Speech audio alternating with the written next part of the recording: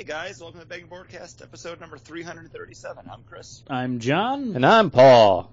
And we're a weekly podcast that comes to you in three ways. The first being The Week in Geek, bringing you the top geek stories of the past week. Next is The List, the comic books that come out April 26, 2017. And we follow it up with our weekly rotating main topic.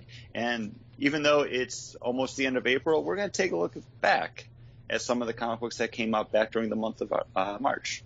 With Jughead the Hunger. Didn't read the it. one shot. Oh, I did. You guys can talk about it. Oh, okay. We can talk about it. I said only if you guys had time. Like, I didn't think it was all. We'll talk about it. That's okay. Yeah. We can talk about it. X-Men Prime number 1. Read it. America Karate number 1. Read it. Yeah, that happened. Read it. Teen Titans Annual number 1. Read it. Uh-huh. Okay. Was there another one? Yeah, John? Yeah, Rat Queens number 1. Rat Queens number 1. That is it. dug it. I read that one. Read it. Sorry, I didn't write everything down like I normally do this time, so You dig I'm it? happy to defer to you guys on the creative teams for books since I don't have them in front of me. No, that was an old internet joke. Because you said Reddit, so I said Oh. dig. Because of the 'Cause two it was- websites yeah. that were kind of... I got it. Okay. I'm not gonna pay attention to the fact that Paul said I'm just gonna take a sip of my drink. Yeah, you just take a sip. And I was after that sip, why don't you tell us about that drink? I was filling time, so he could do that. Well, I did too. Oh, good. I think he's ready by now. I am. I actually had so much time I took another sip. I am 2 drinking sips? Fruitwood from Founders. Fruitwood is the next part of their barrel aged series, and this is a cherry ale that's been aged in maple syrup bourbon barrels, sitting in at 8.0%. This isn't too big of a big boy. It's a lot lighter than I thought it was going to be. I assumed this was going to be like a darker beer. I thought this was going to be a stout. I didn't realize it was a cherry ale when I purchased it. It's not bad. I think this is something Paul would put at like a 4. Mm-hmm. Yeah. For me, this was like a 2.75. It's not quite even at Bargatory level. I mean, it delivers on what it says it is. It's a cherry ale. It's got like a nice little pop to it. It's got a nice fruitiness, and it kind of levels out into like that vanilla maple syrupiness from the bourbon barrels. But I don't know. There's not a lot else to it here. I think I might put one of them in my fridge and let it cool down, see if maybe I like it a little bit more that way. But I don't know. I mean, picked up a 4-pack of this. I'm assuming I'll drink the other 2 at some point. I don't know when, but I'm not wowed by this. And Much like I have like everything else that they've had from their barrel aged series so far. And that was the thing that I said about it. I said, it's not worth the price of admission to get this beer. There's nothing. Did you get it in a 4-pack too, John? No, I did a tasting Okay.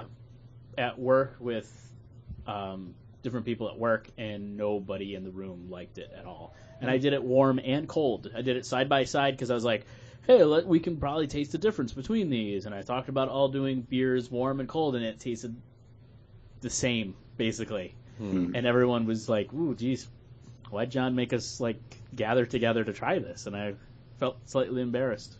But then, like, on... But then I was like, hey, everybody, don't worry. My friend Paul gave us 4 stars. Yeah. And It's then- not bad though, but Then on a KBS day, everybody's like, oh, I see why he was excited about it and why he was so let down by it. yeah. Has this soured your thoughts towards any of their other bourbon barrel stuff, John? Or are you still just hoping that the rest of it kind of hits that CBS or KBS level? Or So far, what the things that are coming out, like they said that they're going to release Doom again, which was their Double Trouble IPA aged in bourbon barrels. They also are putting out, they're calling it a malt liquor aged in bourbon barrels. It's a American Wild Ale aged in bourbon barrels. So that's another one part of the series. That's going to tear the roof off the frame? I think it might, Or tear the door off the frame. right? Yeah. And I'm looking forward to those. KBS this year I thought was good. Haven't tried it yet. It felt just a little thin on the back end. but it didn't sour me to KBS. Actually, last year's did, where I thought it was way too big. Mhm. When we've had KBS in the past, it's been so smooth. You could drink it right away. It aged nicely. KBS last year, I bought a bunch of because I loved KBS. This year, I only bought 1 4-pack. So yeah, it didn't. I don't think anything Founders has done could sour me to that brand. I'll pick up anything new they get. I'm really excited. They have the stovepipe cans. They're like 19-ounce cans of all-day IPA, which I can get the beer in a 6-pack, but I want to get that huge can just to have had it out of that big can. Out of that, yeah, because then you can use them. You get the rope, and then you got nunchucks. Oh yeah, ooh, didn't think about that. All day IPA nunchucks. Yeah, You can nunchuck all day. So, what beer are you nunchucking right now? We are drinking from one of our favorites, Lagunitas. This is Born Again Yesterday, an unfiltered ale. This is a 7% IPA. This was bottled, I believe, last week. Well, then, not yesterday. No. But this is the... Did this come out on Easter? No, but I did get it in this week. Because, Born Again, just saying. It was, this is the harvest time for Southern Hemisphere hops, like hops from New Zealand and Australia. So they are brewing this unfiltered, juicy, delicious beer with the fresh hops that were just harvested from the Southern Hemisphere. This beer is delicious. I drank 3 of these yesterday. My wife drank 2 of them. Like, just so easy, crushable, and 7% you would not know. It drinks like a session. It does. It's very smooth, very light, but it has that sweetness. I'm enjoying it. This is like a 4.25. Yeah, I would give it a rating around that. You guys are making fun of my rating system. We had the Born yesterday back in the fall, and it knocked our socks off because we did it with other fresh beers. The next beer we're going to be having is called Too Juicy from Two Roads, and that was canned on April 17th, and it's the 21st today. Yep. So it's only 7 plus 10. 5 days. 5 days old.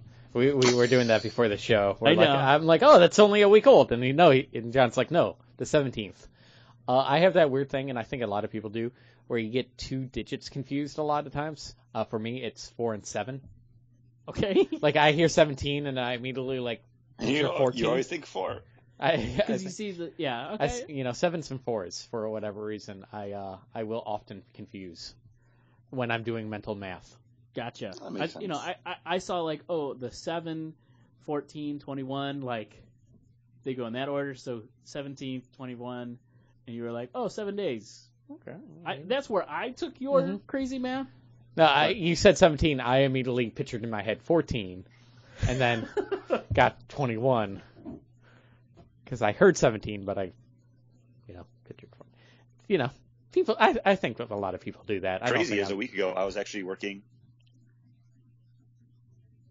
Where were you working? I was actually working at the Star Wars Celebration. Ooh. Yes, one of the companies that I work for was one of the sponsors of the show. I'm not going to say anything more than that, but okay, good. Because when you said you were working it, I thought you were just hitting on girls there. Nope, that's what Paul does. That's why I love conventions. But it was an awesome experience. Except I kind of had to hear about everything secondhand.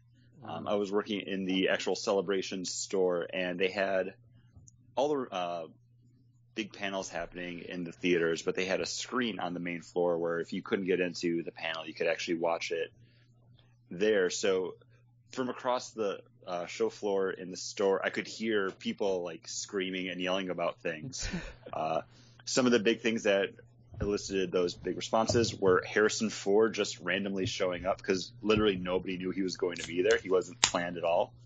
In fact, he wasn't sure he was going to be there because he just got into a plane and, it happened to kind of crash there. The big joke of the convention, everyone's like, oh yeah, he just happened to land on the roof. And it was like, oh, where am I? Pretty much.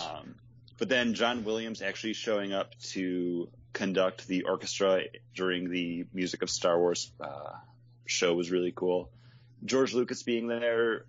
Samuel L. Jackson didn't appear in person, but he sent a special video to the convention. But probably what got the largest response was the unveiling of the Star Wars The Last Jedi teaser trailer on Saturday. I guess, because... this was the thing that I saw in the morning, that it was teased that this movie was going to get the trailer. And then, at noon, it popped up, and I went and I grabbed a couple people at work and was like, Star Wars trailer's up. And the one guy was like, you going to watch it? And I was like, yeah. And I started walking away. He's like, well, wait a minute. And he's like, let me, I got to put this thing away. Just wait a second. So I was like, all right, man, I'll just meet you in the back. And I kept walking. He's like, will you wait for me? He was so upset that I might start it without him. And his name was Randy. Right?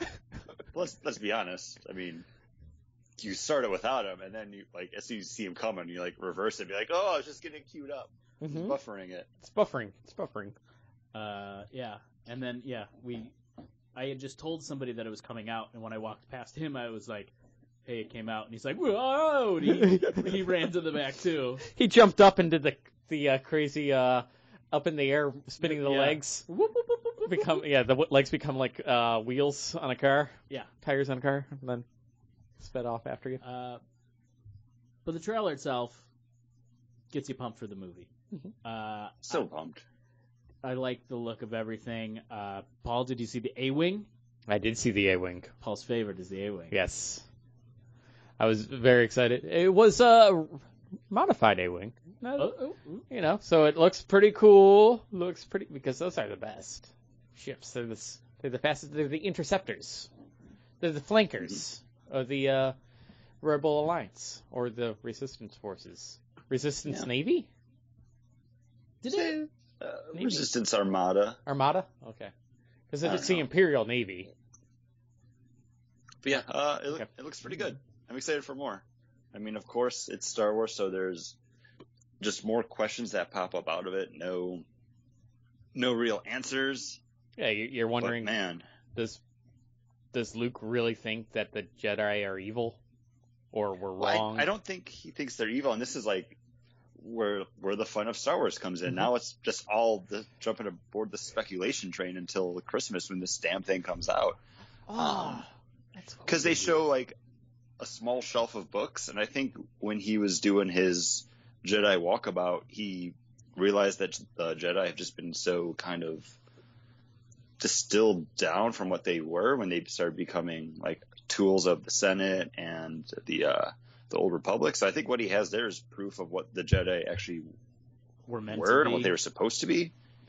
And that's why he says, spoilers for the teaser trailer for a movie coming out later this year, the Jedi have to end because they're not actually a Jedi anymore. And he's the only Jedi. Yeah. And he is. And that was confirmed also. The title of The Last Jedi solely refers to Luke. The one question I have is... how do I get a sweet A-Wing? No. Oh. I think they're the worst planes in the Armada. No, the question I have is Kylo Ren's scar. Yeah, it changed. It's in a different spot. Yeah. The new director's like, yeah, it looks cooler here. Is that really what he said? Yeah. Okay. Pretty much. From what I read, the director's like, yeah, it looks better here. Is it in a different spot? Because it's over the eye still. I think it's in the same spot. Or it could have just been a flipped image, though. If you look, it actually runs from between his eye and his nose up hhis forehead. In the movie, that's where he gets slashed, and now it's cutting through his eyebrow. Mm-hmm.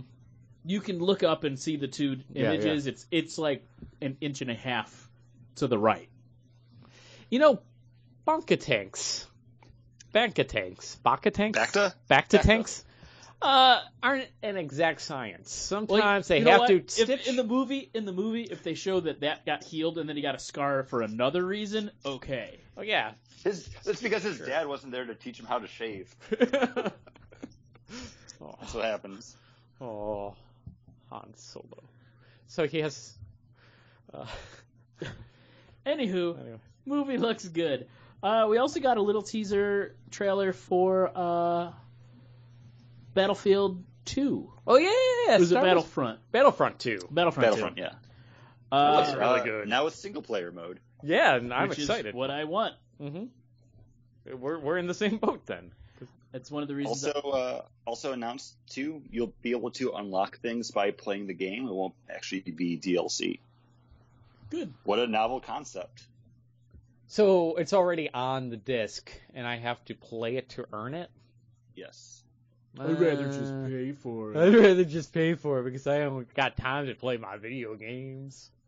This is something this is the thing that kept me from getting the first one is just being on like online playing. I'm not a huge online playing fan. Yeah. And then I heard mixed, after a while people just got bored of it. Mm-hmm. So to have the actual campaign and to play single player, I prefer it. Imperial side again. You'll be part of the playing Imperial as a stormtrooper. Navy. Is it a Navy? It's the Imperial Navy. Right, can I see some documentation? Yeah, I can pull that up. I think it looks like a really good trailer. So, Navy.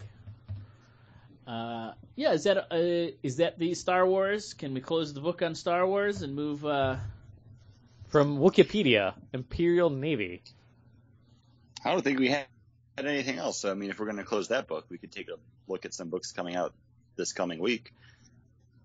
Would that be April 26th? Quite possibly. And Paul, what are you looking forward to? Oh, I'm looking forward to picking up a number 1, even though a number 2 is coming out this week, because, hey, Digital Comics let me save $1 on Comixology.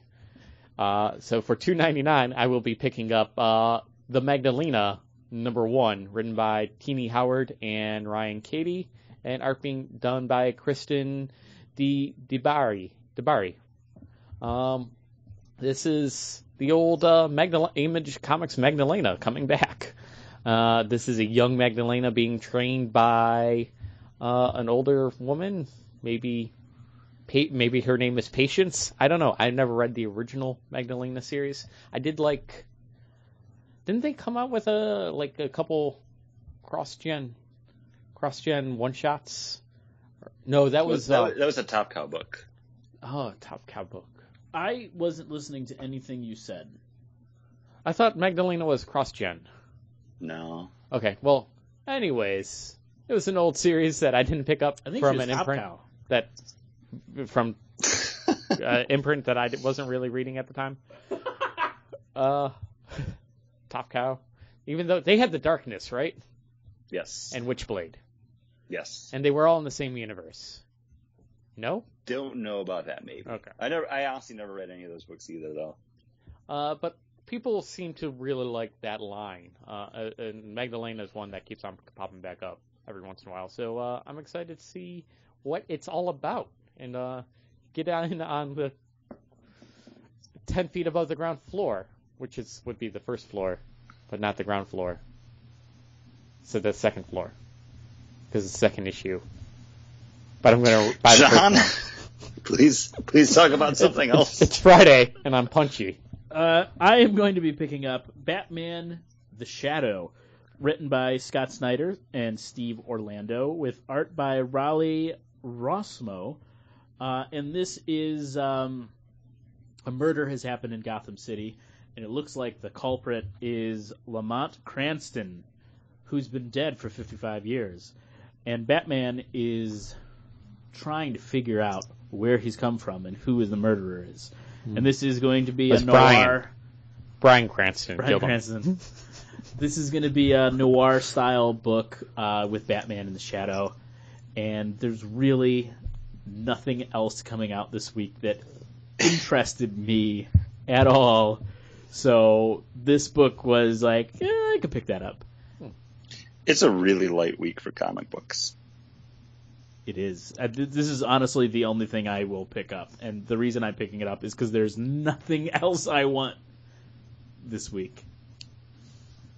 Yeah, I'm looking forward to a number 2, even though I haven't read the number 1 yet. It seems like it's going to be my favorite of the upcoming X-Men relaunch books, and this is going to be X-Men Gold number 2, and this is written by Mark Guggenheim with art by Adrian Siff. You heard us talk about this last week in the Week in Geek. Yeah. I don't know. It's an X-Men team being led by Kitty Pryde with Storm, Nightcrawler, Colossus, Jubilee. It's Old Man Logan. Like it's a cool team. I'm looking forward to that one. Because like I'm only buying 2 other books, like Nightwing and Green Lanterns. Like that's it. So why not something fresh? Was Prime that we read just like intro to what's going to be happening? Yep. Yeah. Prime was basically like the giant size. Like, hey, here's going to be gold. This is what the book. These are what the books are going to be. Mm-hmm. Okay, because I was weird that it was like crossing everything. Okay. Yeah, it was like like the hype book. It was like a 0 issue almost. I was like, the 3 that are coming they're out. really explaining to me what's been happening in the X-Men world. Okay, we can talk about that later when we review it. Yeah, but right now we got a dramatic reading. Or no, we always do beer first, Paul. Come on. Beer. Do we? I have no idea what we do anymore. Well, why don't we do this beer, Paul? Sure, it's Too Juicy. And this is 8.2 alcohol by volume from Two Roads. Hey, Two Roads. I've been enjoying them quite a bit. This is a New England style IPA. But is it? Because there are other ones like the Twice Bidden, or what is that one called? The one with the snakes on it. Oh, Road to Ruin. Road to Ruin. That is a great double IPA. That is a great double IPA. Oh, this is a New England style IPA, not a New England style double IPA. So maybe that's why I'm like, oh, it's just very light. I'm so spoiled now with all these great double IPAs and big bad boys. And even the New England styles that we've had in the past. This is the first time I've been let down by what they're saying their beer is supposed to be. Right. I didn't super care for their Saison that they did, but I also said, well, that's a really good Saison. Yeah. They have a tall boy can't. They have a Hefeweizen out there that is delicious, that I think is fantastic. And you don't need to cut it with anything? No, and I don't like Hefeweizens that much. I know. I bought 2 tall boys of it because I was like, these are going to be great when I'm doing yard work. Or nunchucking. The thing about this is at 8.2%, this is incredibly light. With his, what? 8.2%? I forgot. I just said that. You would not know that it is that light. This tastes like a session. It's very super easy drinking. Yeah, it's so light tasting. It has like 150 IBUs. Yeah.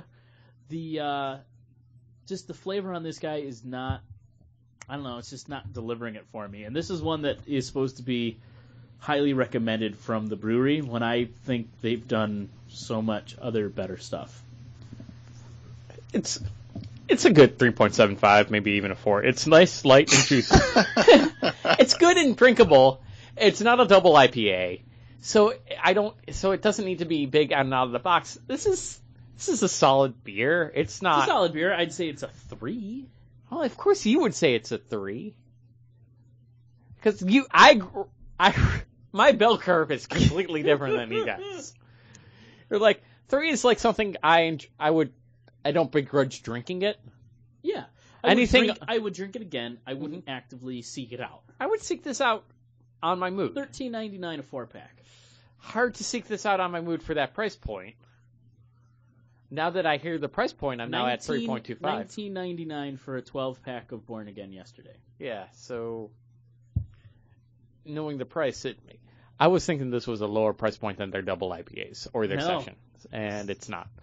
So that's the lowest of it. It's a 4. No, it's a 3.25. 3.25. That's better. That's where it should be. Thank you for approving of what I think. I am. I do. Paul, I think we need someone to rate your beers with you, kind of talk you through it, so not everything's a 4. It's a 4. No. Let's think about this. Paul, you found a sock floating in it. It's a 4 because I got, hey, free sock. Hey, Dalby would have rated it a 5. He would have. Because he's a free elf. Hey, free sock. Episode title, I'm sorry. Yeah, no, that's right there. That's what I wrote down. Chris, did you open up your next beer? Or are you going to wait till the main topic? No, I was going to wait until we were into the review. I just finished my Fruitwood. Nice, yeah, no rush. I'm not rushing. Don't you make me. We had super easy crushable Born Again yesterday. And also super easy drinking and crushable Too Juicy. Slow me down a bit. Man, I'm halfway done I'm with halfway Tall through. Boy. Yeah. But that'll take us into our dramatic reading. But that's not how we introduce it. No, I don't remember. I don't know. You set yourself up for it. No, Yeah. and because I moved my It's Amerikarate. I moved my sheet that has the page and panel number. And now, a dramatic reading from Amerikarate, page 4, panel 6. Don't kick pale ale. No kung fu lager. Bloodsport no pilsner. Kickbox elsewhere pumpkin ale. Oh, that last one's a seasonal. Surprise us.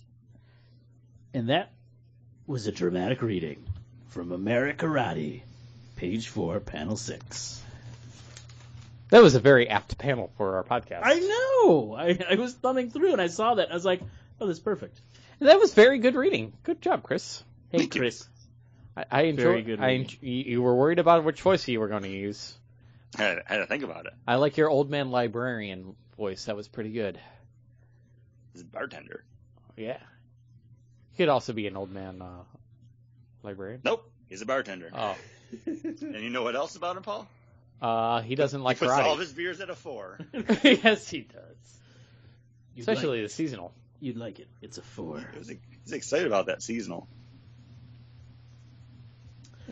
And that'll take us into our main topic. And since we just did a reading from Amerikarate number 1, let us review this Action Lab Danger Zone published comic, written by Corey Coleman and Brockton McKinney, with art by Divin Roth. And this is a post-apocalyptic world where karate master, with his backpack filled with his armless, legless brother who lost his arms and legs from karate, And a karate accident.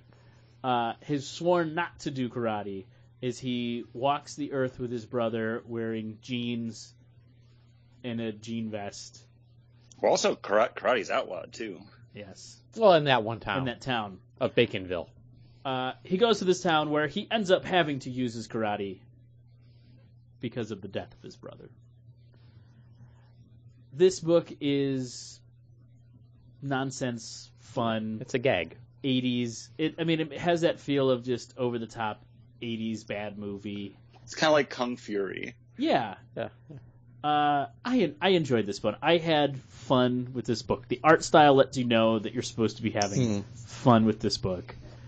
There's nothing like super crazy memorable about the book, but it just fun. It hits the kung fu 80s kind of note for me.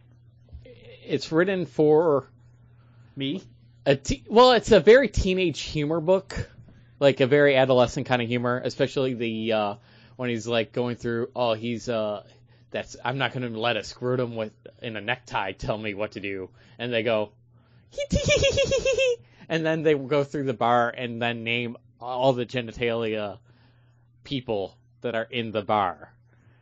And like, oh, this gag is getting too old. And then even they say they went too far with the gag. And I'm like, oh, when Paul thinks you went too far with a gag, you went too far. Because I will run a gag into the ground. And that's what they do. What are you going to do? It's a gag book. I can't believe it's an ongoing, but good on them. Is it really? Yeah. As far as I know, maybe it's only a 4-issue miniseries, but 4 issues of this. Good luck. Like, what do you want? Yeah, I think I could read 3 issues of this before I was finally like, okay, I've seen everything that this kind of book has to offer. It's not something I would seek out to read. Since it was brought to the table, I read it, and it was a fun, different little book from what I would normally pick up. From everything I hear from you, you're saying it's a 4. But yeah, it's not something else that it's not something I would actively go read more of. Yeah, it's because what else is there to it? Like, it's gonna honestly, be I'm trying to think what else I can say about it, but there's really nothing else that I can. $1.99. Okay. It's a $1.99 book. I just thought it was fun. I picked up issue 2. I'd probably. Did he laugh at all when he read it, or because most of it I'm like, oh. I don't think I laughed out loud, but I found humor in it. Right. I saw where they were going with the humor, and I just kept on, it didn't land for me. Because I'm like, oh, Baconville. Oh, that's kind of clever. It's a street that outlawed karate because because of Jump Back, not Flashdance, the other one, Footloose. Yeah, I mean, I said there's nothing much to this book. I just thought it was kind of fun, and I picked it up because it's been.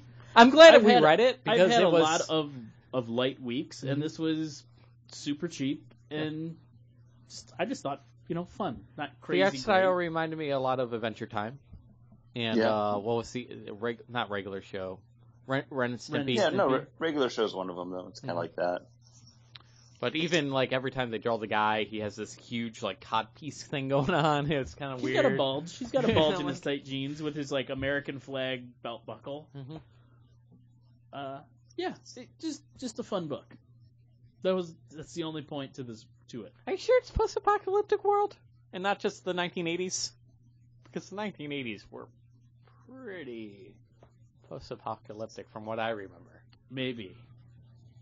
I'll have to research that. Yeah, research that. Get back to me. Look at the book again. Are you picking up number 2? Did you pick up number 2? I picked up number 2. Did it get better? I didn't read it yet. Oh. Did it get worse?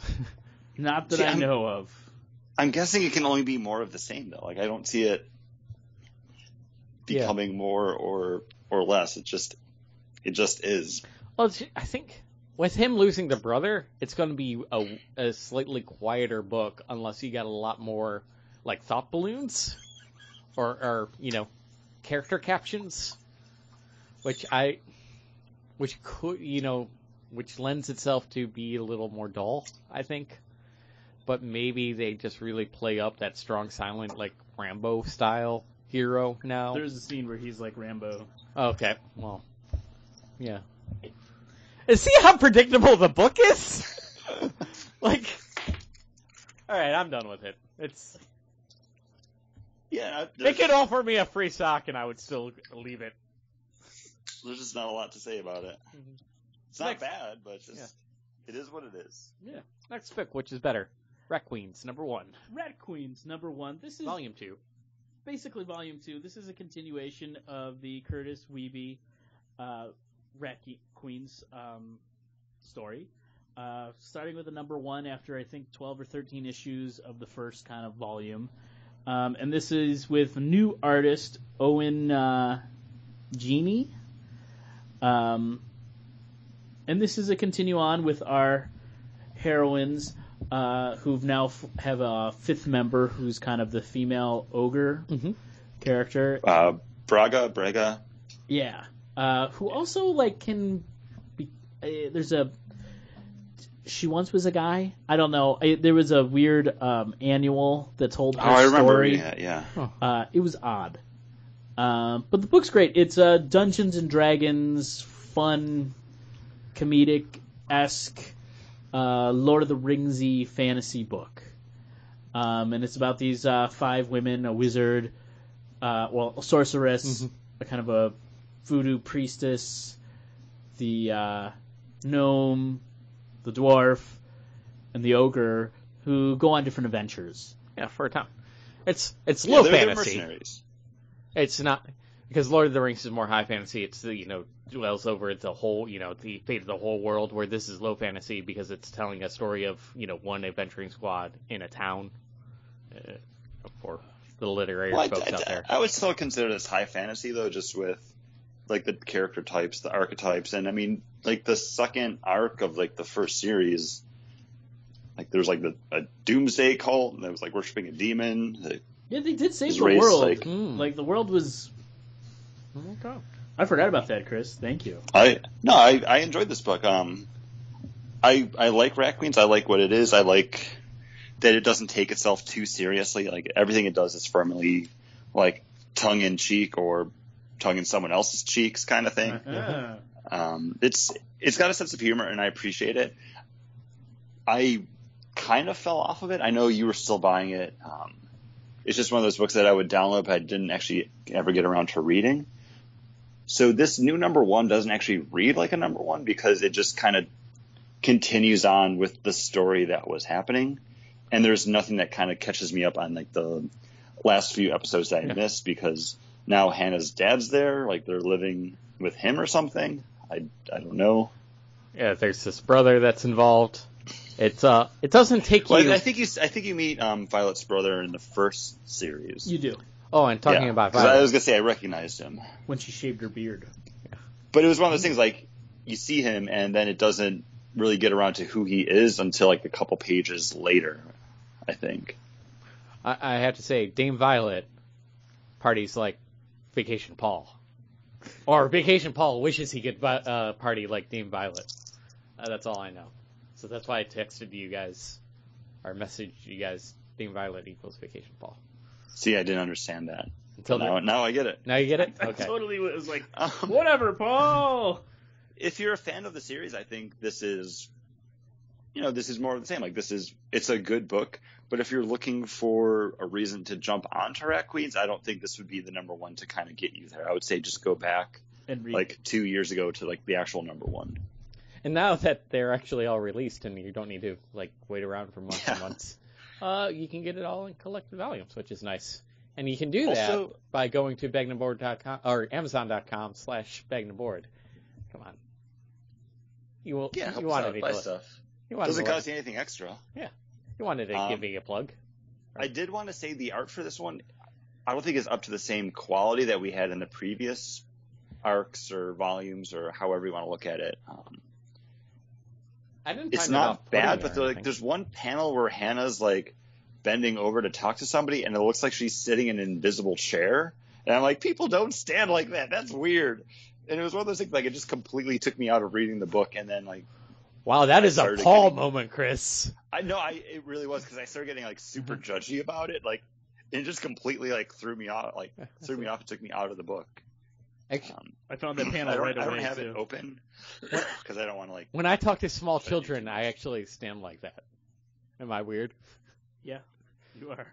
Because At I don't. like a 90-degree angle though. And he goes Legs to those don't work kids. that way. I rated a 4. But it was. he stood up and then. Yeah, this is how I talk to small children. I'm like, hey, what's going on? I can't Very see imposing. anything, but it sounds like his pants are off. Well, they always are. When I podcast, Podcast time. I wasn't going to put on pants for a visual. Come on. It's radio. Nobody can hear me. I can hear it. Stop. Listen, do you smell that? Favorite Ghostbusters joke. Favorite Ghostbusters joke. Really, that? Yes! It's so clever. Stop. Listen, can you smell that? It's right at the beginning, too. What's your favorite Ghostbusters joke, Mr. Judgy? Yeah, Ooh. thought so. You don't even have one. Yes, it's No. true. This man has no dick. That's a really good one. That's a good one. I don't know. I really like, and the flowers are still on the table. Mhm. Oh, ooh. Oh, you got to try this pole. Is really good too. Oh, yeah. We should stay here tonight. Get a feel for this place. Ghostbusters is just a great movie all around. Mm-hmm. I think we're all in agreement of that. I would put it at a 4. I put it in a 4.25. We're all talking about how great of a movie Ghostbusters 1 is, by the way, not Ghostbusters 2. Oh, Ghostbusters 2 is awesome. Ghostbusters 2 would definitely be at a 4. It's not better than Ghostbusters 1. Gave us the Carpathian. Hey, who told you guys to cut here? Like, it's such a ridiculous movie. I love it. Mm-hmm. Boss. Anyways, do we have more to say about Rat Queens, or? I think we're good. I think it's fun. If you enjoy Ghostbusters, you enjoy Rat Queens. I also enjoy the other beer that I'm having. Ooh, the other beer that you're having. That sounds delicious. And I just poured my next beer, and this is something we've had on the show multiple times before throughout the years, and multiple times on some episodes with beers from the years. And this is Sierra Nevada's Bigfoot Barley Wine Style Ale. And this is the 2017 version of it.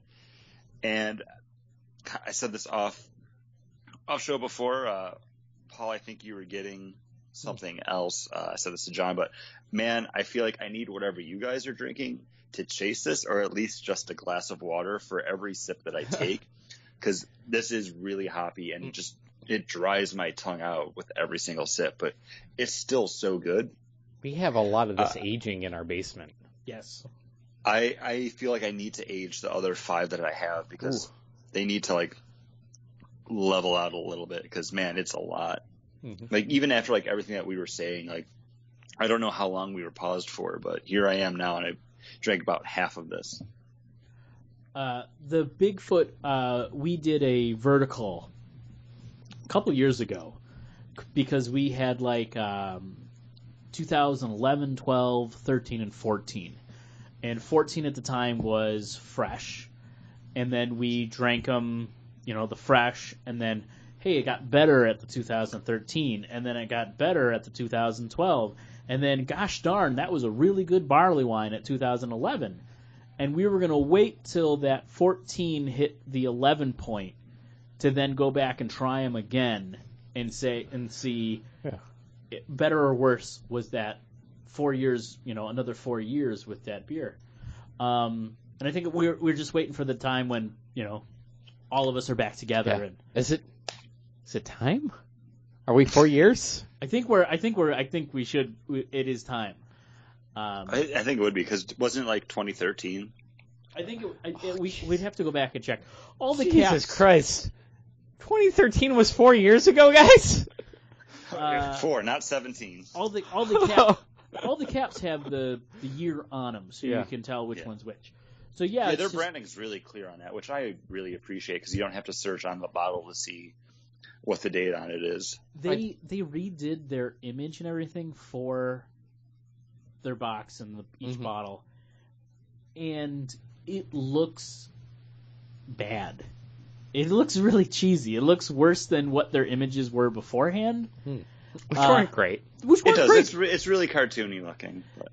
It looks like before it was all landscapes. Like the owner's son, who's kind of good at art. He took an art class one time. A book on how to draw cartoons, and then they're like, "All right, Scott McCloud now." Yeah. But and as soon as Chris off show said oh yeah, I need something to chase it, and I was like, super hoppy, right? Mm-hmm. And it is. It's a very hoppy barley wine. They say heaps of whole cone Pacific Northwest hops, which I've always liked more of the citrus hops than the piney hops. Than their Northwest, the piney, the resiny hops, the stuff that they use for Torpedo. Yeah. Celebration. Sierra Nevada is not my go-to for hops, because they tend to use that West Coast style, and there's nothing wrong with that. But man, this definitely a sipper. Yeah, and I think it gets better with age. Mm-hmm. And but it does have that nice barley wine sweetness right off the top, though. Did you buy? It has that promise for tomorrow. Did you buy? It's a 6-pack now, right? Too? Yep. Yeah, it came in a 6-pack. Previous years, it's a 4-pack, and it's the same price for the beer, but you get extra. You get 2 extra beers now. You get saddled I got my paycheck from working at Star Wars Celebration, which was partially overtime. So it was definitely a treat myself kind of day. That's why I got that bottle of Angel's Envy. I got the 6-pack of this. I did a craft your own 6-pack with, I got 2 Fruit Woods, and then I got 4 beers from Southern Tier. So I spent a bit, but I think the 6-pack was only $12.99. Yeah, I think that's what I sell it for. It was a really good, $12.99. really good price point for something that I'm going to enjoy for like possibly years. 4 to come. years. Yeah. But also it's $12.99 for like what, like a 10% barley wine? 9.6. 9.6. I checked it earlier. Rounding up. And just to put it into perspective, I spent $15.99 on that 4-pack of Fruitwood. Which I'm like, I don't know what I'll wind up doing with the rest of these. Like, I mean, if you liked cheesecake, you could reduce that down with some cherries and then drizzle that over a cheesecake. I think it'd be pretty delicious. You know, I think that'd be good. You know who you have to hang out with to do that, though. Ed. Ed. I have to say, like, it's not bourbon barrel or maple barrel aged, but Ommegang Rosetta is it's a really nice cherry ale. I was going to say that about Fruitwood. I enjoy Fruitwood a little bit more than Three Philosophers, though. Not. See, Whoa, you're a Three Philosophers guy. I am a Three Philosophers fanboy. Three Philosophers over it. Because it's not as harsh on the alcohol.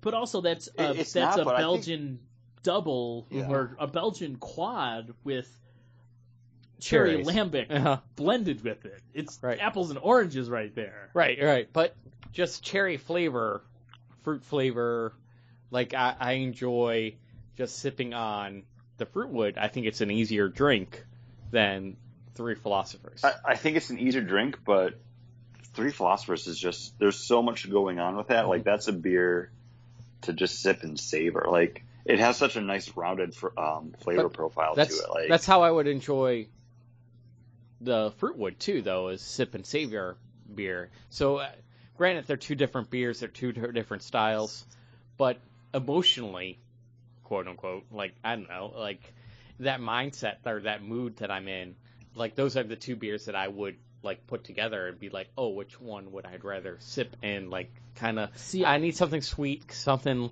like a little fruity, a fruity sweetness. I'd rather go with Fruitwood than Three Philosophers. See, I don't drink Three Philosophers for the fruitiness of the beer. Oh, really? Yeah. Because I don't think the fruit is the standout point of that beer. It's a quad that has this nice subtle cherryness to it that it's a I get a big cherry. I get a big cherry punch on it, though. Like, I drink it for the cherry flavor. Like, I'm like, I want a big fruity beer. Three Philosophers. I have never thought Three Philosophers big fruity beer to sip on. I'm not. You should play Blood Rage or Dragon Age. But and then here's the thing: is I'm not a huge fan of Three Philosophers. It's actually one of my least favorite Ommegang beers. Wow, that's one of my top Ommegang beers. But I would drink Three Philosophers over Fruitwood any day of the week. But I would pay you to not have to drink Fruitwood to drink that. But how about if you wanted a big passion fruit beer? The entire time I was drinking the Fruitwood, I was just kind of thinking, I wish this was a KBS or a CBS instead. And here's, but that's a whole different ball game there. The KBS. It is, but at that point, instead of using the resources for something like Fruitwood, I would rather have them put that into making something like CBS or KBS just more readily available, or at least available maybe a couple times a year, so it wasn't one of those more hard to find beers. Now, what if I told you, Paul, that I have a bourbon barrel aged bottle of Three Philosophers sitting and waiting to give to you for your birthday? I'm so excited for that. This table might be standing on more than 4 legs. Whoa! I hope everybody got that reference there. Your penis. Yes. Thanks, Chris. No, John, that is not the episode title. Your penis. Nope. iTunes would reject it. Your pen is. My Pen 15. There you go. That works too. I still like a free sock. But yeah, that's what I bought when I was in Omegang for your birthday. Of all the things that I could spend my money on there, I bought you a gift because I said, Paul has to have this. And then when you're saying Fruitwood is better, I was like, bullshit! That guy doesn't know what I got sitting in for him. Well, a bourbon age. Bring it over. Whoa! A bourbon age Three Philosophers. It's completely you different. Need to bring it over and just pour it down the drain in front of him as you're handing him a Fruitwood. Like, you made this choice. This is for you, Paul. And then I kick you in the nuts. It would be redundant at that point. I would no longer have nuts. They would have been reduced. So Paul wouldn't have nuts, but what do you guys have right now? This is from Stillwater Brewery Collective. Like, they seem like they would be kind of pompous like They're that, right? Artisanal. Contemporary things. works Say that. by Stillwater. Yeah. This is their new Tropic. This is the Indian Pale Ale with mango and passion fruit. And this is a 6% alcohol by volume. And this is a big, fruity beer. Yeah, big time. Passion fruit. It's a passion fruit tartness that you get off this. Very enjoyable. And mango makes it so smooth. I get the mouthfeel of, like, mango. You know how mango, when you eat it, it's kind of got a creaminess to it? This almost has a creaminess mouthfeel quality, which in an IPA is weird and different. And that's why I love this one so much. It's really nice flowing over the tongue because you get that sweet, then you get this tart, and then once you finish swallowing, all of a sudden you get that bitter IPA kind of ness to it. Really nice. I'm glad I pointed this out for you to pick up because I have yet to get around to buying it myself. I might have to buy another 4-pack of this. I got it still. Okay, well, put it in the back with my other beer. I got it. I got enough on the shelf. Okay, good. If I see it running low, I'll yeah. Kate said this would be her perfect summertime beer, and Kate is just trying to. Kate, that's the name of my wife. She's just trying to get into beer get into beers now. Like, because she's, like, sees how much I enjoy them, and how much money I spend on them, and how much is taking up space in her basement. Where has she been for the past 10 years? She's been just fine drinking grape juice wine, feeling fine. Hobo wine. Super juicy, cheap wine. Yep. Concord grape wine. The best that Smucker's has to offer. Hobo Jim's wine. But no, she's been kind of growing into it. Like, she'll ask to have well, she doesn't quite ask, but I'm like, oh, you should take a sip of this, and then she'll be like, oh wow, this is really good. And this is the first one. She's like, can I have another sip? This is perfect porch drinking beer. Right here, this new Tropic. Better than was it Fresh Slice? Because that was really good. Fresh Slice from was Otter Creek? Otter Creek, yeah. That was really good, too. But back in cans. Ooh, that might be good. This comes in a 4-pack. I don't know the price because I don't ask for price because I'm an idiot. I think it's $9.99. What? That is a stupid low price for this great beer. I was thinking $11.99 I would be willing to pay for this beer at a 4-pack can. And these are short boys. These aren't tall boys. These are just 12 ounce. But these are great. This might be one of my favorite summertime beers right now. Yeah, I would keep this in stock on my shelves. I'm going to kick this Too Juicy out of my store and bring in more New Tropic. John and I reviewed some Archie comics that we would keep in our stores if we had a comic book store. The Archie, what is it called? Not Archie Undead. What was it called? Afterlife. Afterlife with Archie. Afterlife with Archie. I can't remember what it was. Yeah, we read the first issue of that, and we both agreed that one of us, me, would needs to buy the trade and do it as their trade and policy. So look forward to that coming up very soon, listeners. Afterlife with Archie.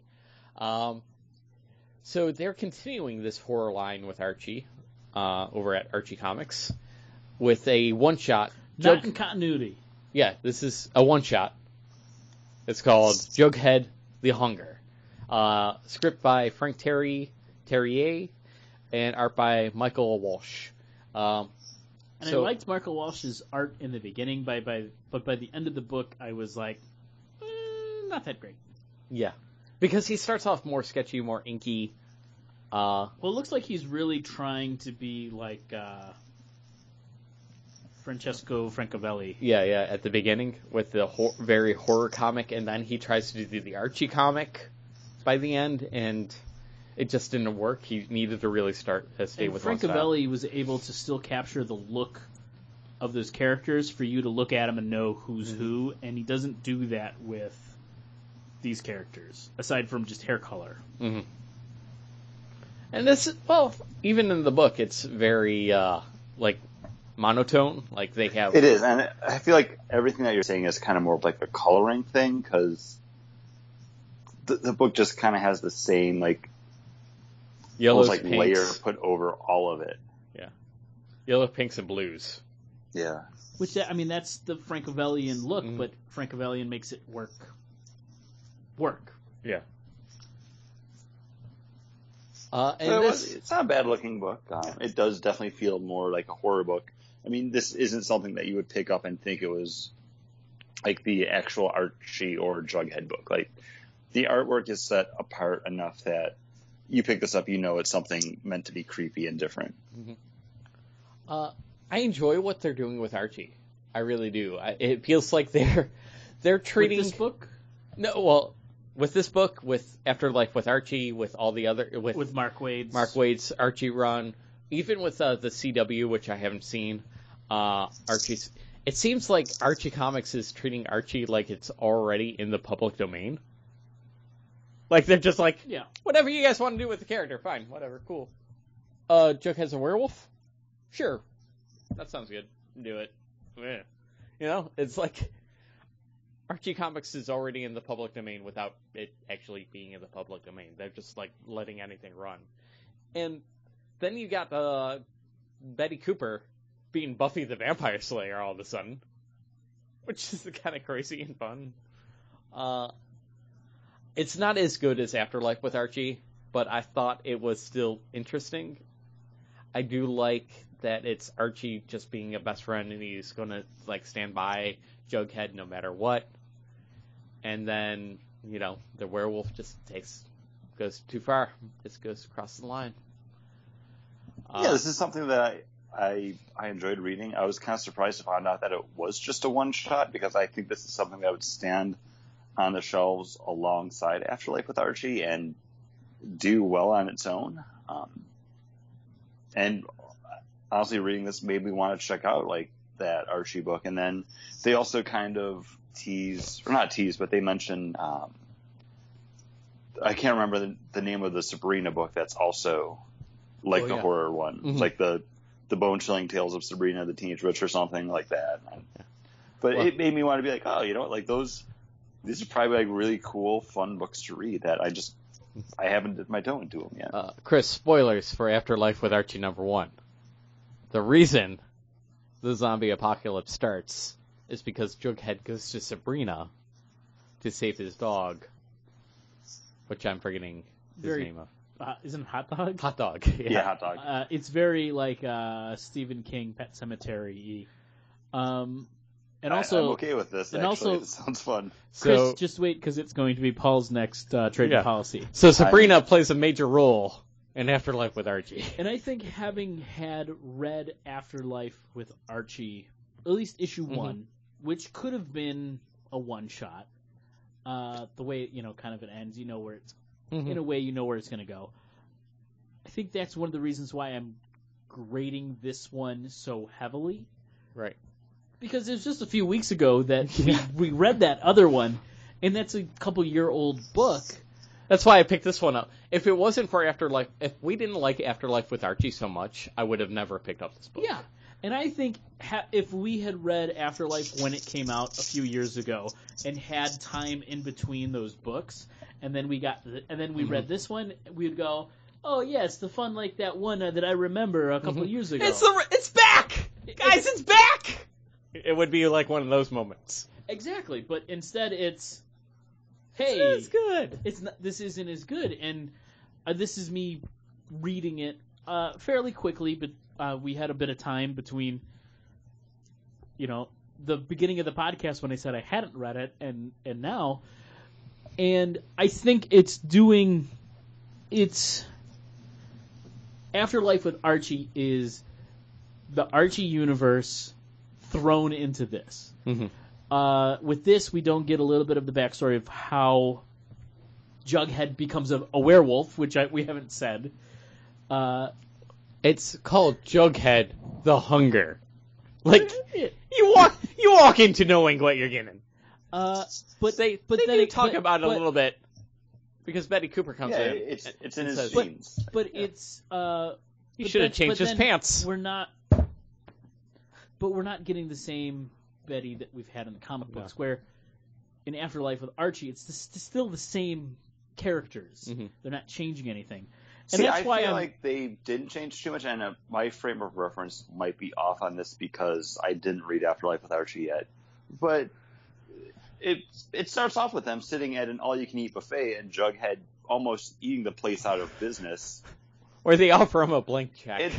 It seems like, it is those characters. And even Betty does kind of make reference to this where she's like, no, like I was brought into your group because this was going to be a problem.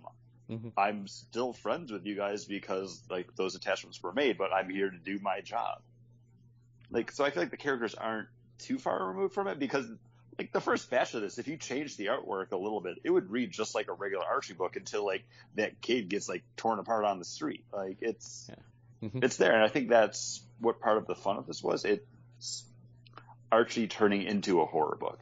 I just wish the artwork had reflected that switch a little bit more than just being that consistent tone throughout. And John. How you're feeling about this book is how we felt about Afterlife with Archie. Mm-hmm. And I think that is the big difference between us with this book, Chris. Mm-hmm. At least between you and me. And I don't want to say that I have huge fault with this book, but I'm comparing it to Afterlife with Archie. Which could be a little bit unfair because we should judge the book as its own book. But John, don't Chris. Judging it. That's the thing. Like you can't because this doesn't exist in a vacuum. If this was created on its own, just as like the thing that they were doing as a one shot, maybe. But this came out because Afterlife with Archie was a thing, and it did well. And this book is good. It's fun. It delivers what it's supposed to be. And like I said too, like if we had read Afterlife with Archie 2 years ago when it came out, this would be like going back home and being really excited about it. And we're like wondering what other one shots they could possibly do in that horror what genre. else could they do? And I would look forward to it every time. Veronica is a vampire because that's obvious. Or Moose is a Frankenstein. Like, Moose, yeah. Oh my God, Moose is telling me a Frankenstein. Yeah. The only problem I have with this book is the fact that like 2 to 3 weeks ago I read Afterlife with Archie, and they do it, and it's going to keep going, and they do it better, and that's the only problem is if I had read the other book a couple years ago and then read this, I'd be super psyched and happy and said they nailed it. The only problem is Afterlife with Archie was done better. And I just I am comparing the two because I just read both of them. But I think this definitely is a B+ to A-. Afterlife so is a 4 is a A+. After so 5. Nice. I look forward to reading that. A 5. Yeah. John, just remember, we don't tell Chris that I'm a secret vampire hunter. I'm just waiting for Chris to turn. That's why we're all friends. Still we're on friends game. because for a while nobody else would be your friend. And we're big enough losers that, we needed you and you needed us. But if Chris ever turns.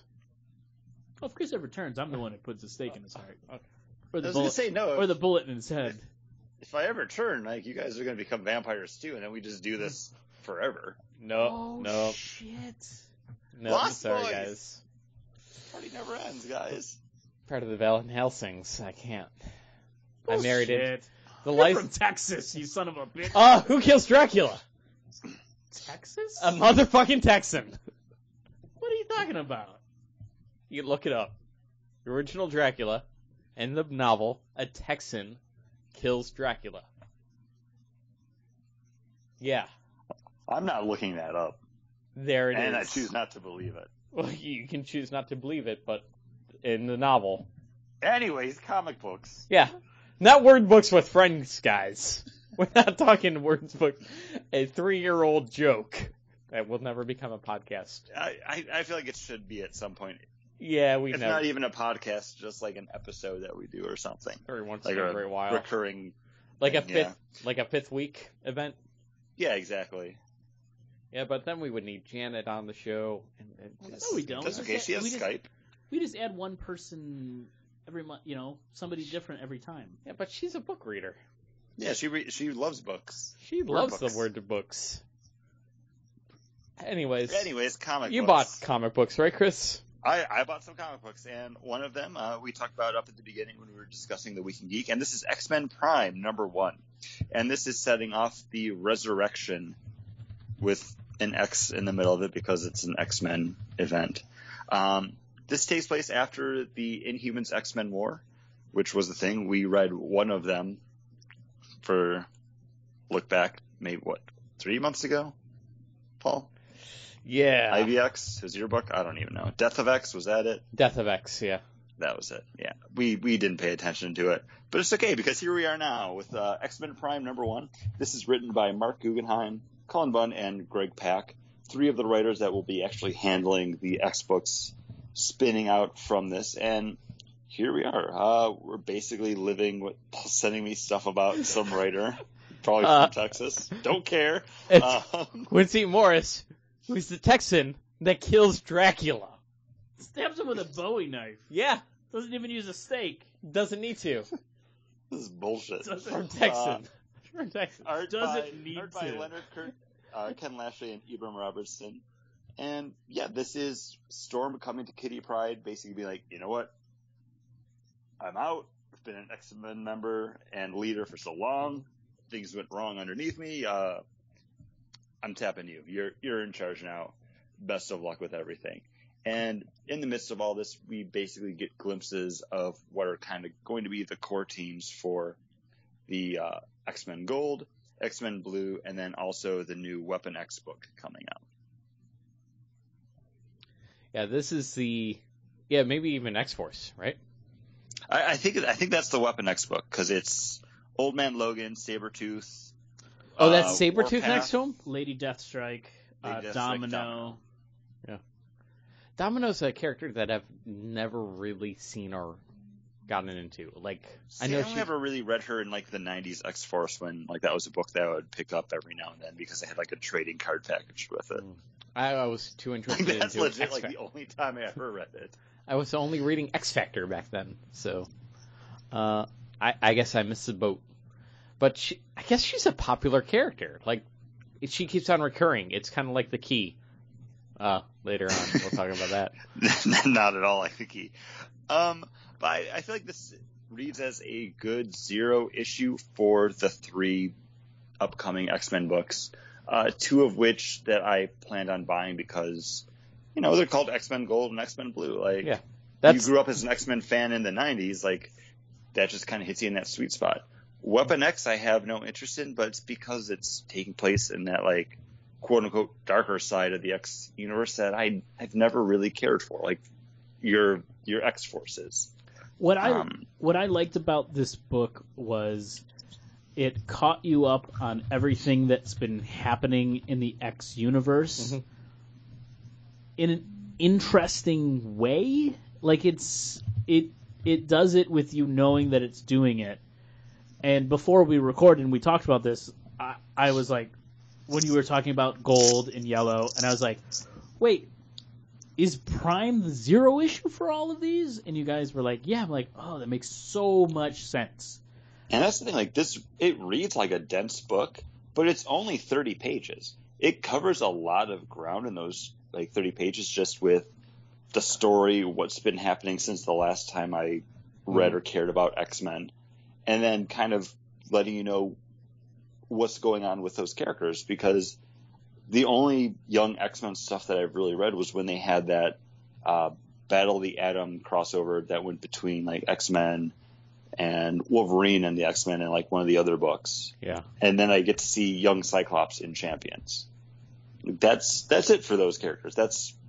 I have no real frame of reference for them. So it was good actually kind of seeing them again to prep me for what I'm going to read with number 1 when we do next month's look back. With Angel's got fire wings. I don't get it. I'm going to put up my hate shield and get ready for this. Okay. This book made me really enjoy that we read the Dark Phoenix saga. Oh, God. Because, that whole Kitty Pryde... Fuck you. I'm sorry, I'm texting my wife, and I just got what you said, and I was like, no! Because this whole book harkens back to the Dark Phoenix saga and the introduction of Kitty Pryde. Like, her relationship with Colossus. Her relationship with meeting with... But here's the thing, you don't need to read... Storm is the reason that Kitty Pryde joined the X-Men, though. Like, her talking over the soda fountain. You don't need to have read that to get that, because anytime Kitty Pryde pops up in a book, they always have flashbacks to all that stuff that happens. Like, anytime Kitty Pryde appears, like, the X-writers feel the need to actually explain, like, no, she's been around. She was the point of entry character for X-Men in, like, the early 80s. Like, you know her, you love her. And it's true, I know her, I love her.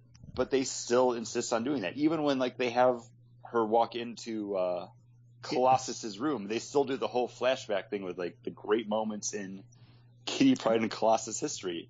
Yeah. It's something that's constantly kind of being shoved at you, much like the destruction of Krypton or the shooting of the Waynes. Like, they constantly feel the need to be like, nope, Kitty Pryde, here we go again. Look at it. Professor X is a jerk. There you are. And continue. They did not do the Professor X. I kept on waiting for that moment from Astonishing X-Men. See, because you've been conditioned to expect it now. I have been. But it'll happen. But I'm just saying, reading the Dark Phoenix saga, it added that layer for me. Like, okay, cool. Like, I get, of course it's Storm trying to get Kitty Pryde back because Kitty Pryde was introduced to the X-Men by Storm.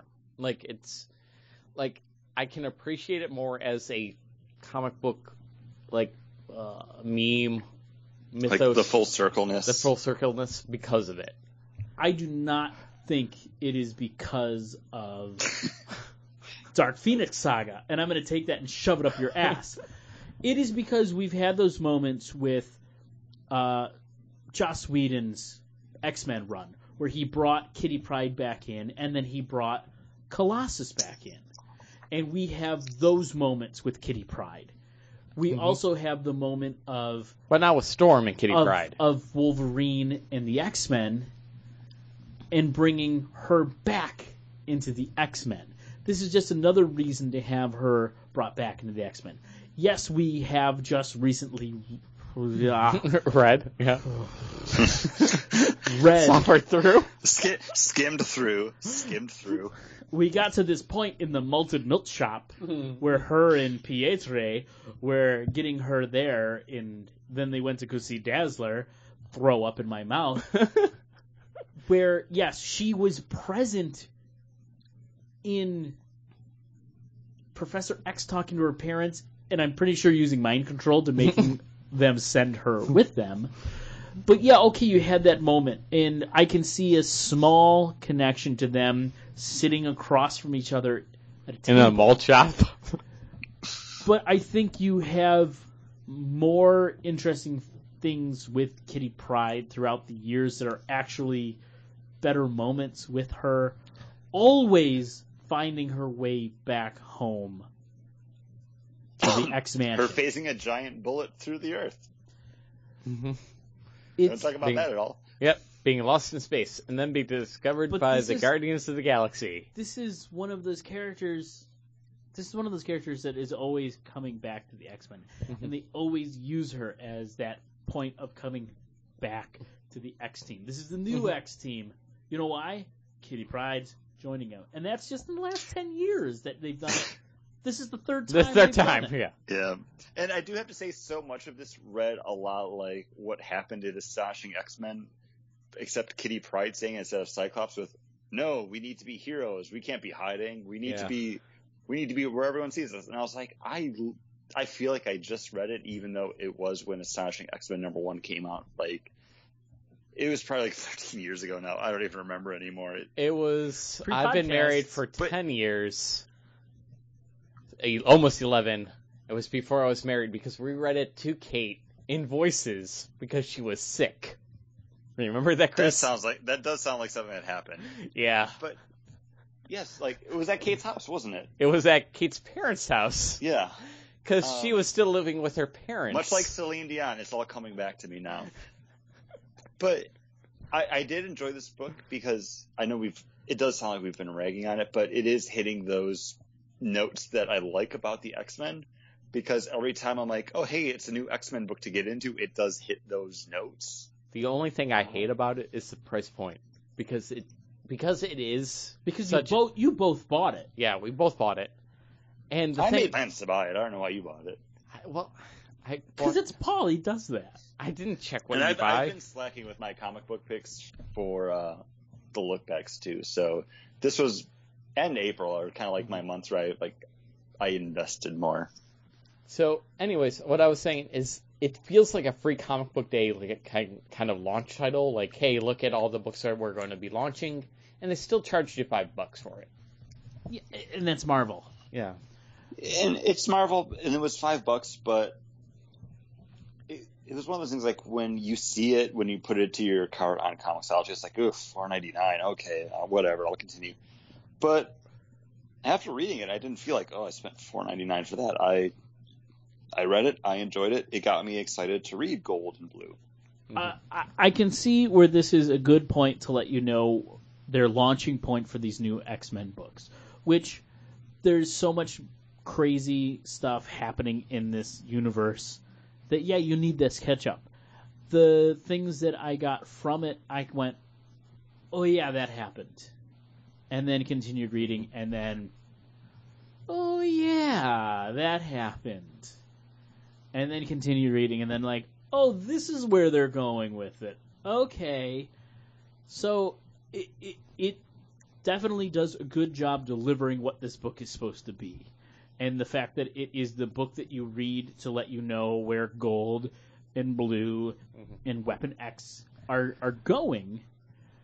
Out of this, I kind of would be more interested in reading the Weapon X book. Okay. Just to see where that is going. But it seems like Weapon X is going to be the Suicide Squad now. Yeah. But here's the thing, is if Weapon X issue 1 is $4.99, I am not buying it. Mm-hmm. It will be. It's the thing, because the other two are $4.99. And that's the thing that I'm going to go pass. I'm going to pass on that. And I don't remember what we left off talking about, but that's going to lead us into our next book, Titans Annual #1, and this is the Titans meeting the Justice League. I think for the first time in new continuity, like, we haven't seen the two of them like together in like a crossover. Yeah, it seemed like some of the characters were like confused about the other's motives, and it just, I don't know, this whole book seemed weird. Well, this written by Dan Abnett, who's been writing the actual Titans book, and then art by Minkyu Young, or Zhang, I'm not sure pronunciation, but there we go. And this is an annual. It's someone abducting both the Justice League and the Titans, and then kind of throwing them in almost like a labyrinth type situation. It's not someone. It's the key, and I only know who the key is Because HeroClix. I had its HeroClix. No, we knew but who the key was.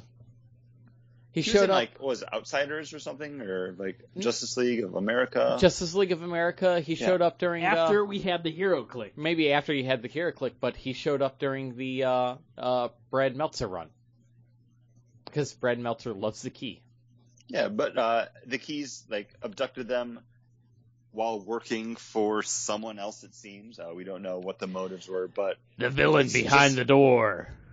to sow seeds of dissension between both groups and get them to not trust each other and lead to infighting to weaken those bonds that keep them together, from mentor to protege to across the team. Mhm. And it reads like an annual. Like, it's definitely something you don't need to read because it's just going to lead into another book down the road, and then it's just going to be a footnote like, oh, see Titans Annual #1 for more. But you do need to read it because it has great Barry and Wally moments where everyone else is a shit to each other. Barry and Wally are still like, hey man, I love you. And then Wally's like, you know what, man? I love you too. Yeah, this is why he took on this mantle. But And this This Go is ahead. why I bought that book, though, because this is our first real step into that legacy of the DC universe that we grew up reading. This is what we knew and loved before it was taken away from us. I just remember this whole every panel that I read, I just kept on thinking about a word balloon. Chris, you've been listening to those from John Suntress with Brian Michael Bendis. And he often describes how when he's trying to find the voice of a character or voices of characters, he never really wants to pick out one character and find their voice. What he likes to do is bring the whole team together and then lock them in a room. And just imagine the conversations that would happen if all those characters were locked in a room. And that's all this issue was this all these characters locked in a room. So it felt more like a writer's exercise than a story. Because honestly, granted, there is a story arc where they end at a place of like a little bit more distrust. But it was just kind of all random. Like, oh, there's parademons now attacking. And I just felt like it was a writer's exercise more so than a storytelling device. I would agree. I enjoyed this book to a point. I enjoyed the So it's a 4! I enjoyed the Wally, and you're trying to make that the episode title. I'm making it a running gag throughout the episode. See, a running gag needs to be me and Chris playing it against you. Oh. I can't have my own running gag? You can, but It's just epidemic. It's just music, and it just runs out of steam before it can even no, it's cross the you're starting line. You're doing a great job with it, and it's been funny every time you use it. And I'm not patronizing you when I say that. It's true. Every time you say it, I chuckle. I do enjoy it. And you've been doing patronizing it. And you've been doing it. You've been doing it right. John might be the vampire I've been searching for all these years. I'm honestly saying, like, you do it every time. It's the perfect time when you do it. You're like, so it's a 4? It's great. It's every time, and I enjoy it. I really do. And I'm seriously not trying to be patronizing by telling you that. So being patronizing, just like a vampire. I know you need that. You need to be told Affirmed. that. Yeah. I need to be affirmed. Yeah. You need that. I need that affirmation. But how about this book? Unlike how Dick needs that from Batman. The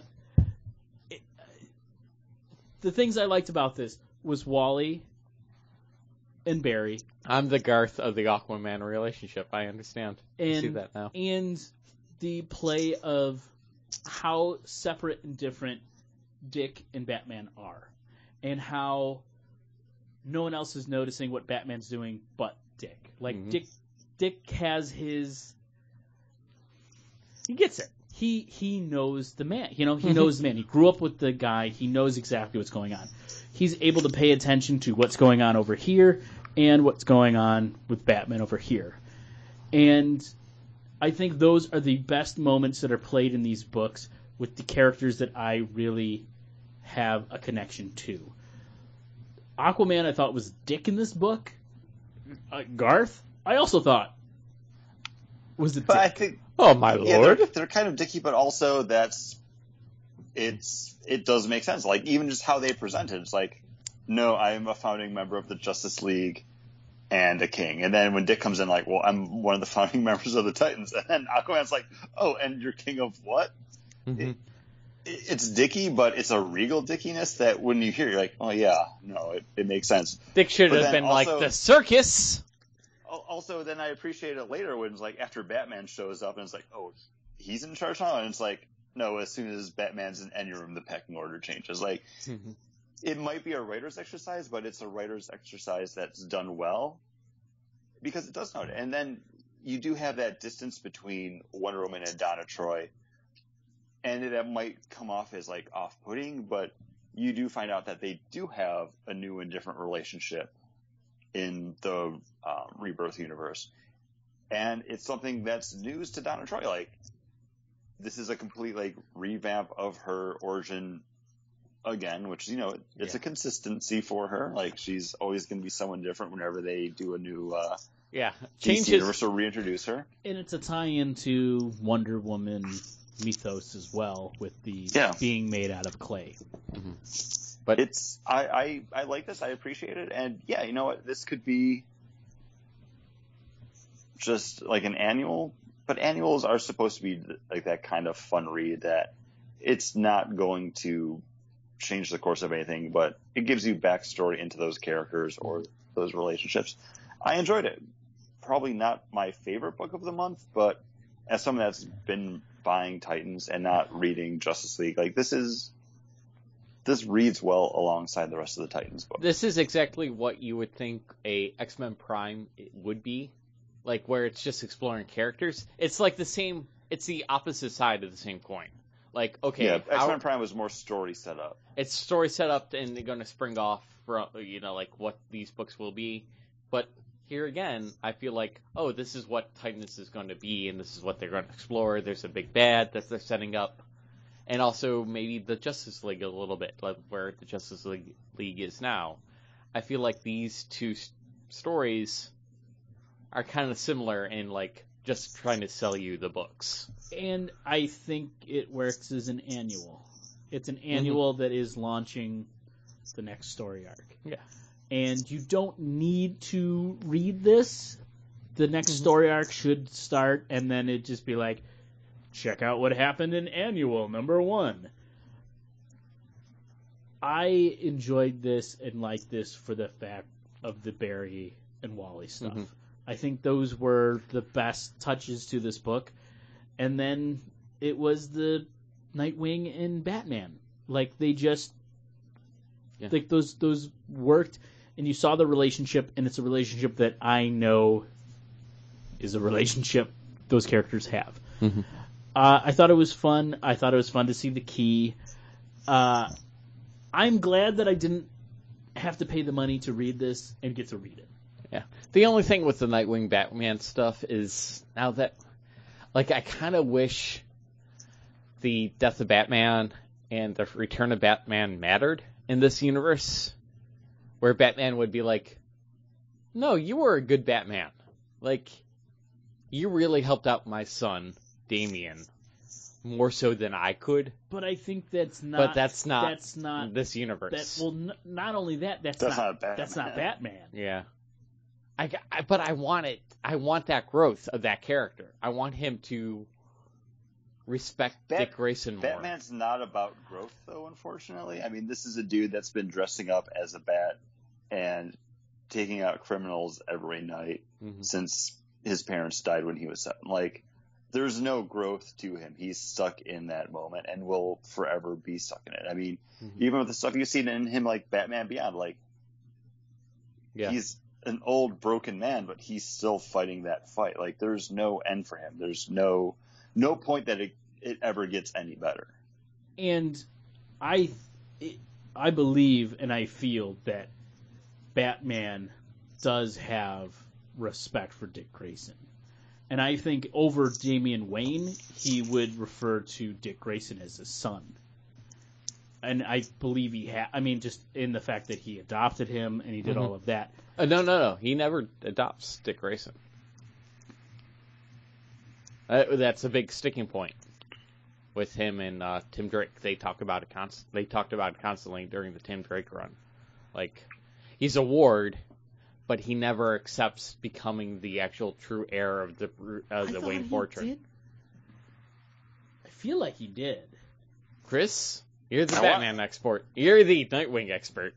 I want to say when they did the Scott Snyder #1, like, they were all sons of. Yeah, I think he adopted of Bruce Wayne. Like, I don't know where that stands in like the Rebirth universe now. Mm-hmm. I feel that was kind of like the sticking point, like. Mm-hmm. And I mean, even in the fact, like in the Nightwing universe, pre New 52, right. If you think back to that issue where Deathstroke is trying to kill Grayson's police partner. Okay. He calls Bruce up to get a load of money. To get a load of money. Now, let me tell you a story about this comic book panel, because I had it made into an overhead projection and used it in one of my college classes for a 10-page paper that I had to write for estate planning. Because Bruce Wayne would never let his estate go to probate, which is estate planning courses, which would be open to the public. So he would have it all tied down into trusts and very secretive ways. And I actually use that panel where Nightwing just throws a whole bunch of money at Deathstroke, being like, "You were paid X amount to kill this person. I will pay you $1 more. I'm paying you $1 more." And I use that panel in this college discussion for estate planning because I was an economics major.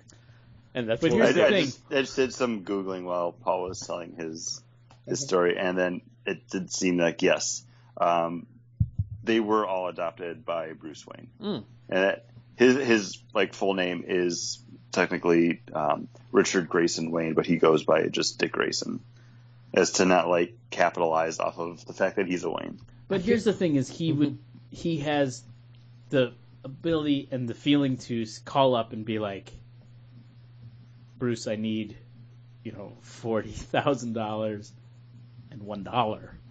$40,001, yeah. Can you give me that?" And him just being like, "Yeah, whatever, of course," and not ask why. Just be like, "Yeah, you got it." Well, that's college tuition, right? He's a police officer at the time. He was. But I that's the relationship, and that issue seems very pivotal for us for some reason. No, I don't know why. It's a big moment for both of us to be like, that was a turning moment for me and Bruce, and then you be like, "Hey, no, that's not." I don't know what the fucking point was. I enjoyed this book. I'm glad I didn't have to pay whatever the price was for it. $4.99. It was an annual. $4.99 for a writer's exercise. A little much. It's not necessary to read. The moments I got out of it were a quarter of what the book was, and I took more out of it being a old school, late 90s, 2000 DC fan, and I think I put more of my own things into it and really got more out of it than I should have.